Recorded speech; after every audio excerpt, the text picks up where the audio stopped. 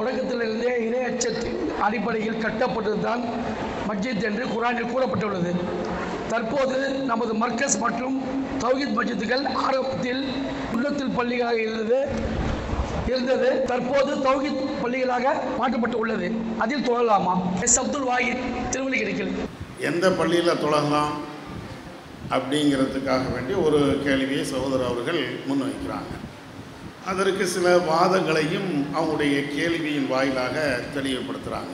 அதாவது திருமறை குர்ஆனில் அல்லாஹ் சொல்லி காட்டுகிறான், இறையச்சத்தின் அடிப்படையில் எந்த பள்ளிவாசல் உருவாக்கப்பட்டு இருக்கிறதோ கட்டப்பட்டு இருக்கிறதோ அந்த பள்ளிவாசலின் நபியை நீங்கள் நின்று தொழுவது உங்களுக்கு ஆகுமானது. அதாவது ஒரு பள்ளிவாசல் என்றால் நம்ம தொழுவதற்கு தகுதியான ஒரு பள்ளிவாசல் என்றால் அந்த பள்ளிவாசல் என்பது ஆரம்பம் முதல்ல அது இறையச்சத்தின் அடிப்படையில் கட்டப்பட்டு இருக்கணும். அந்த பள்ளியில் தான் நீங்கள் தொழணும் என்று அல்லாஹ் குர்ஆனில் சொல்கிறான். ஆனால் நடைமுறையில் நம்முடைய பள்ளிவாசல் நம்முடைய மர்கஸுகளெல்லாம் அப்படி இல்லையே. எப்படி இருக்கிறது? ஒரு வீடை வாடகைக்கு பிடிக்கிறோம். வீடு கட்டுறவன் பல்வேறு நோக்கத்துக்காக வேண்டி கட்டி இருக்கலாம். அந்த வீடை வாடகை பிடிச்சி வாடகைக்கு பள்ளிவாசலை நம்ம அதை பயன்படுத்துகிறோம். அப்போ இது ஆரம்பத்தில் இறையச்சத்தின் அடிப்படையில் கட்டப்பட்டதா? ஆரம்பத்தில் அது வீடுன்னு உருவாக்கப்பட்டது அல்லது கடைன்னு உருவாக்கப்பட்டது அல்லது ஒரு மாலுன்னு கட்டியிருப்பாங்க. ஆனால் அது இப்பொழுது அது மர்கஸாக தொழக்கூடிய இடமாக பயன்படுத்தப்படுகிறது. அப்போ இது எப்படி இறையச்சத்தின் அடிப்படையில் கட்டப்படலையே? அப்போ இது என்ன அப்படிங்கிறது ஒரு கேள்வி. அடுத்து இன்னொரு விஷயத்தை என்ன கேட்குறாங்க, முதல்ல ஒரு பள்ளிவாசல் உருவாக்கப்பட்டு இருக்கிறது. அந்த பள்ளிவாசல் என்பது சுன்ன ஜமாத்தின் அடிப்படையில் உருவாக்கப்பட்டு இருக்கலாம். அந்த பள்ளிவாசல் பிற்காலத்தில் அந்த மக்கள் எல்லாம் தௌஹீதை உணர்ந்து விளங்கி அந்த பள்ளிவாசல் ஜமாத்து எல்லாருமே தௌஹீது கொள்கை ஏற்ற மக்களாக மாறியிருப்பாங்க. ஆரம்பத்தில் பள்ளிவாசல் கட்டப்படுகின்ற பொழுது அது வேறு நோக்கத்திற்காக மௌலிது ஓதுறதுக்கோ அல்லது சிறுக்கு செய்வதற்கோ அல்லது வேறு ஏதாவது பிதாத்து செய்வதற்கோ இறையச்சம் இல்லாத ஒரு காரியத்தை நடத்துவதற்கோ அந்த பள்ளிவாசல் அந்த கட்டடம் கட்டப்பட்டு இருக்கும். இப்போ அது எல்லாம் மாறி தௌஹீதுக்காக அல்லாஹ்வுக்காக வேண்டி அதை உருவாக்குறாங்க. இப்படி இருக்கும்போது இந்த பள்ளிவாசல் எல்லாம் தொழலாமா? இது என்ன அடிப்படையில் அல்லாஹ் சொல்லக்கூடியதுக்கு இது மாற்றமாக இருக்குதே அப்படிங்கிறது தான் அவங்களுடைய கேள்வி. முதல் விஷயம் என்னன்னா, இந்த பள்ளிவாசல் சம்பந்தமாக எந்த பள்ளிவாசலில் தொழணும் எந்த பள்ளிவாசலில் தொழக்கூடாது என்று சொல்லக்கூடிய இந்த வசனத்தை முதல்ல நம்ம பார்ப்போம். அந்த வசனத்தினுடைய தொடரில் தான் அல்லாஹ் இதையும் சொல்லி காட்டுகிறான். இந்த ரெண்டையும் பார்த்தா தான் சகோதரர் அவங்க கேட்ட அந்த கேள்விக்கு பதிலாகவும் அமையும். என்ன சொல்கிறான்? அந்த வசனத்தினுடைய அடிப்படையில் என்ன சொல்கிறான் அப்படின்னா, இத்தஹது மஸ்ஜிதன் லிராரன் வ குஃப்ரன் வ தஃப்ரீகன் பைனல் முஃமினீன. அதாவது எவர்கள் ஒரு பள்ளிவாசலை லிராருக்காக வேண்டி அநியாயம் அக்கிரமத்திற்காக வேண்டி எவர்கள் உருவாக்கி கொள்கிறார்களோ, அதே போன்று மோமின்களுக்கு மத்தியில் பிரிவினை ஏற்படுத்துவதற்காக வேண்டி எவர்கள் பள்ளிவாசலை உருவாக்கி கொள்கிறார்களோ, இதற்கு முன்னால் அல்லாஹ் ரசூலுக்கு எதிராக போரிட்டவர்களுக்கு அடைக்கலம் கொடுப்பதற்காக வேண்டி எவர்கள் இந்த பள்ளிவாசலை எல்லாம் உருவாக்கி இருக்கிறார்களோ அந்த பள்ளிவாசலில் நபியை நீங்கள் நின்று தொழாதீங்க. இது அந்த வசனத்தினுடைய அவங்க கேட்கக்கூடிய வசனத்தினுடைய முற்பகுதியில் அல்லாஹ் இப்படி சொல்லுவான், 4 விஷயங்கள் உள்ள இந்த பள்ளிவாசலில் நீங்கள் தொழாதீங்க அப்படின்னு சொல்லிட்டு, எந்த பள்ளிவாசல் இறையச்சத்தின் அடிப்படையில் கட்டப்பட்டு இருக்கிறதோ அந்த பள்ளிவாசலில் நின்று தொழுவது உங்களுக்கு தகுதியானது. இதை மாதிரி அநியாயங்கள் அக்கிரமங்கள் குர்ஆன் ஹதீஸுக்கு எதிராக மூமின்களுக்கு மத்தியில் பிரிவினை ஏற்படுத்தக்கூடிய இது போன்ற செயல்பாடுகள் அதற்காக வேண்டிய பள்ளிவாசலை கட்டி வைத்திருக்கிறார்கள் என்றால் அதில் நீங்கள் தொழாதீங்க. அதே நேரத்தில் இறையச்சத்திற்காக வேண்டி உருவாக்கப்பட்ட இறையச்சத்திற்காக வேண்டி கட்டப்பட்ட அந்த பள்ளிவாசலில் நின்று நீங்கள் தொழுவுங்க. இப்போ எதற்காக வேண்டி அல்லாஹ் இதை சொல்கிறான்? ஒவ்வொரு பள்ளிவாசலும் அது எந்த நோக்கத்துக்காண்டி உருவாக்கப்பட்டது அதுதான் பார்க்கணும். அது கட்டடம் என்று இருக்கணும்னு அவசியம்லாம் கிடையாது. சில இடங்களில் கட்டடமே இல்லாமல் கூட இருக்கும். உதாரணத்திற்கு இப்போ நாமளே ஒரு இடத்த வாங்கிடுவோம், பில்டிங்லாம் கட்ட காசே இல்லை. என்ன செய்வோம்? மேலே மட்டும் ஒரு சின்ன ஓலையை போட்டுட்டு 2 கம்பை நட்டிக்கிட்டு அதில் ஒரு சாமியானை போட்டு தொழுவோம். அப்போ அது பள்ளிவாசல் இல்லையா?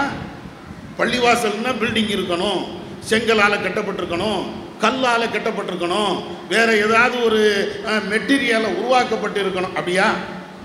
பள்ளிவாசலுங்கிறது என்ன அர்த்தத்தில் அல்லாஹ் சொல்கிறான்?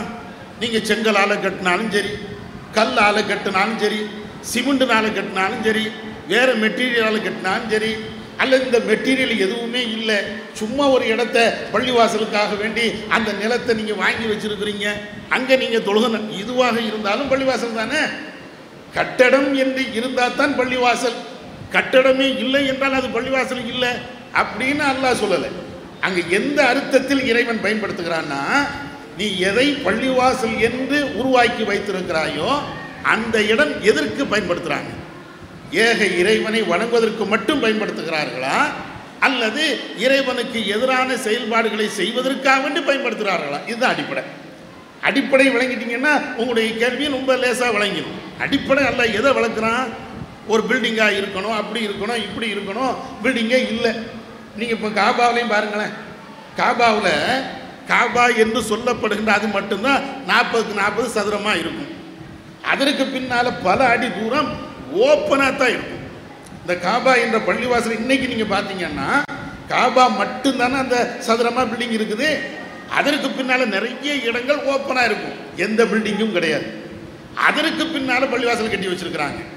இப்போ காபா என்று சொல்லப்படுகின்ற அதற்கும் அதற்கு பின்னால் இருக்கக்கூடிய பள்ளிவாசலுக்கும் மத்தியில் இருக்கக்கூடிய அந்த ஓப்பன் ஏரியா இருக்கா இல்லையா, எந்த பில்டிங்கும் இல்லையே, எந்த கட்டடமும் இல்லையே, வெறும் தரதானே இருக்கிறது. அப்போ அது காபா இல்லையா? அது பள்ளிவாசல் இல்லையா? அது இறையச்சத்தின் அடிப்படையில் கட்டப்பட்டது இல்லையா? இப்போ இதுக்கு என்ன பதில் சொல்லுவோம்? மேலே ரூஃப் இருந்தாலும் சரி, ரூஃப் இல்லாமல் இருந்தாலும் சரி, சைடில் செவரு இருந்தாலும் சரி, இல்லாமல் இருந்தாலும் சரி, கட்டடமாக இருந்தாலும் சரி, கட்டடம் இல்லாமல் இருந்தாலும் சரி, அந்த இடம் எதற்காக வேண்டி பயன்படுத்தும்?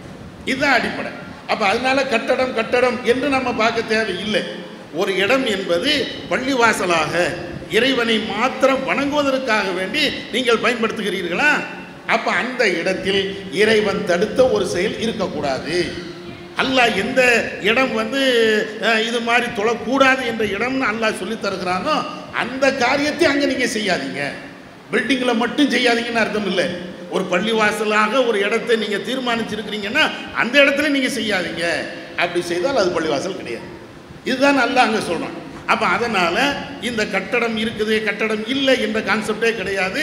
அது பள்ளிவாசலாக நம்ம பயன்படுத்துகிறோமா, பள்ளிவாசல் இல்லாமல் பயன்படுத்துகிறோமா, இதுதான் அளவுகோல். இப்போ இந்த அடிப்படையில் சகோதரர் கேட்ட கேள்வியை நீங்கள் அணுகுங்க.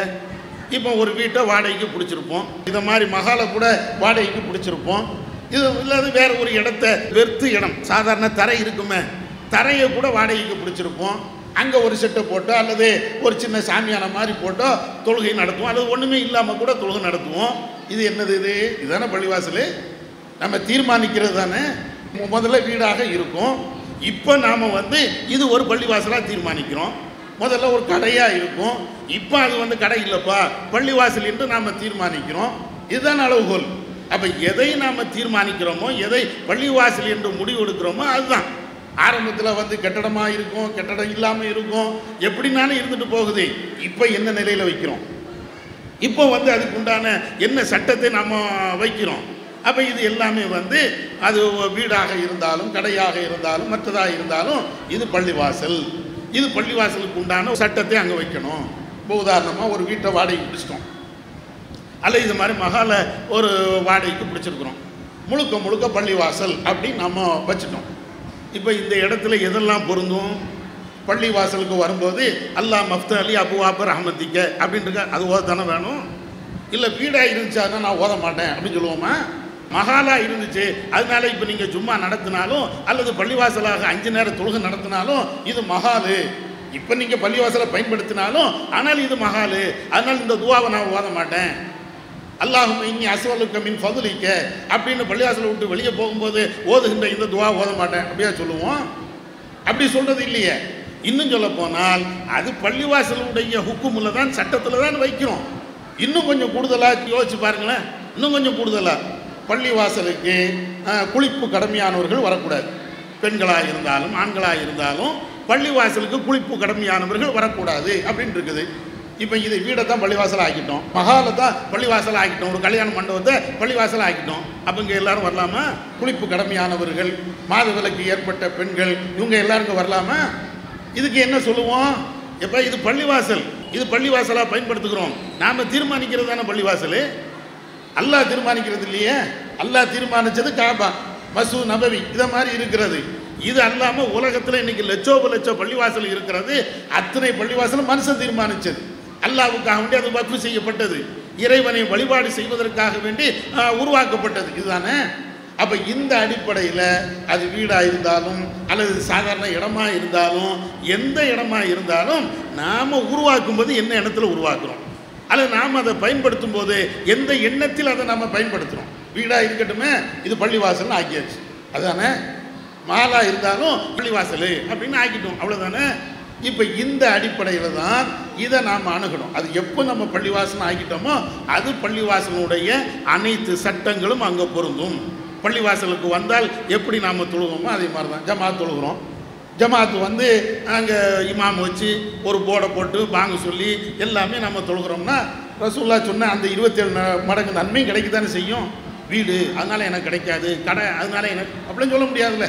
ஒரு பள்ளிவாசலுக்கு உள்ள என்ன சட்டமோ அனைத்து சட்டமும், பள்ளிவாசல் என்றால் மினாரா வைக்கணும், பள்ளிவாசல் என்றால் இப்படி தான் இருக்கணும்னு ரசூலுல்லாஹ் சொல்லி தந்தாங்களா?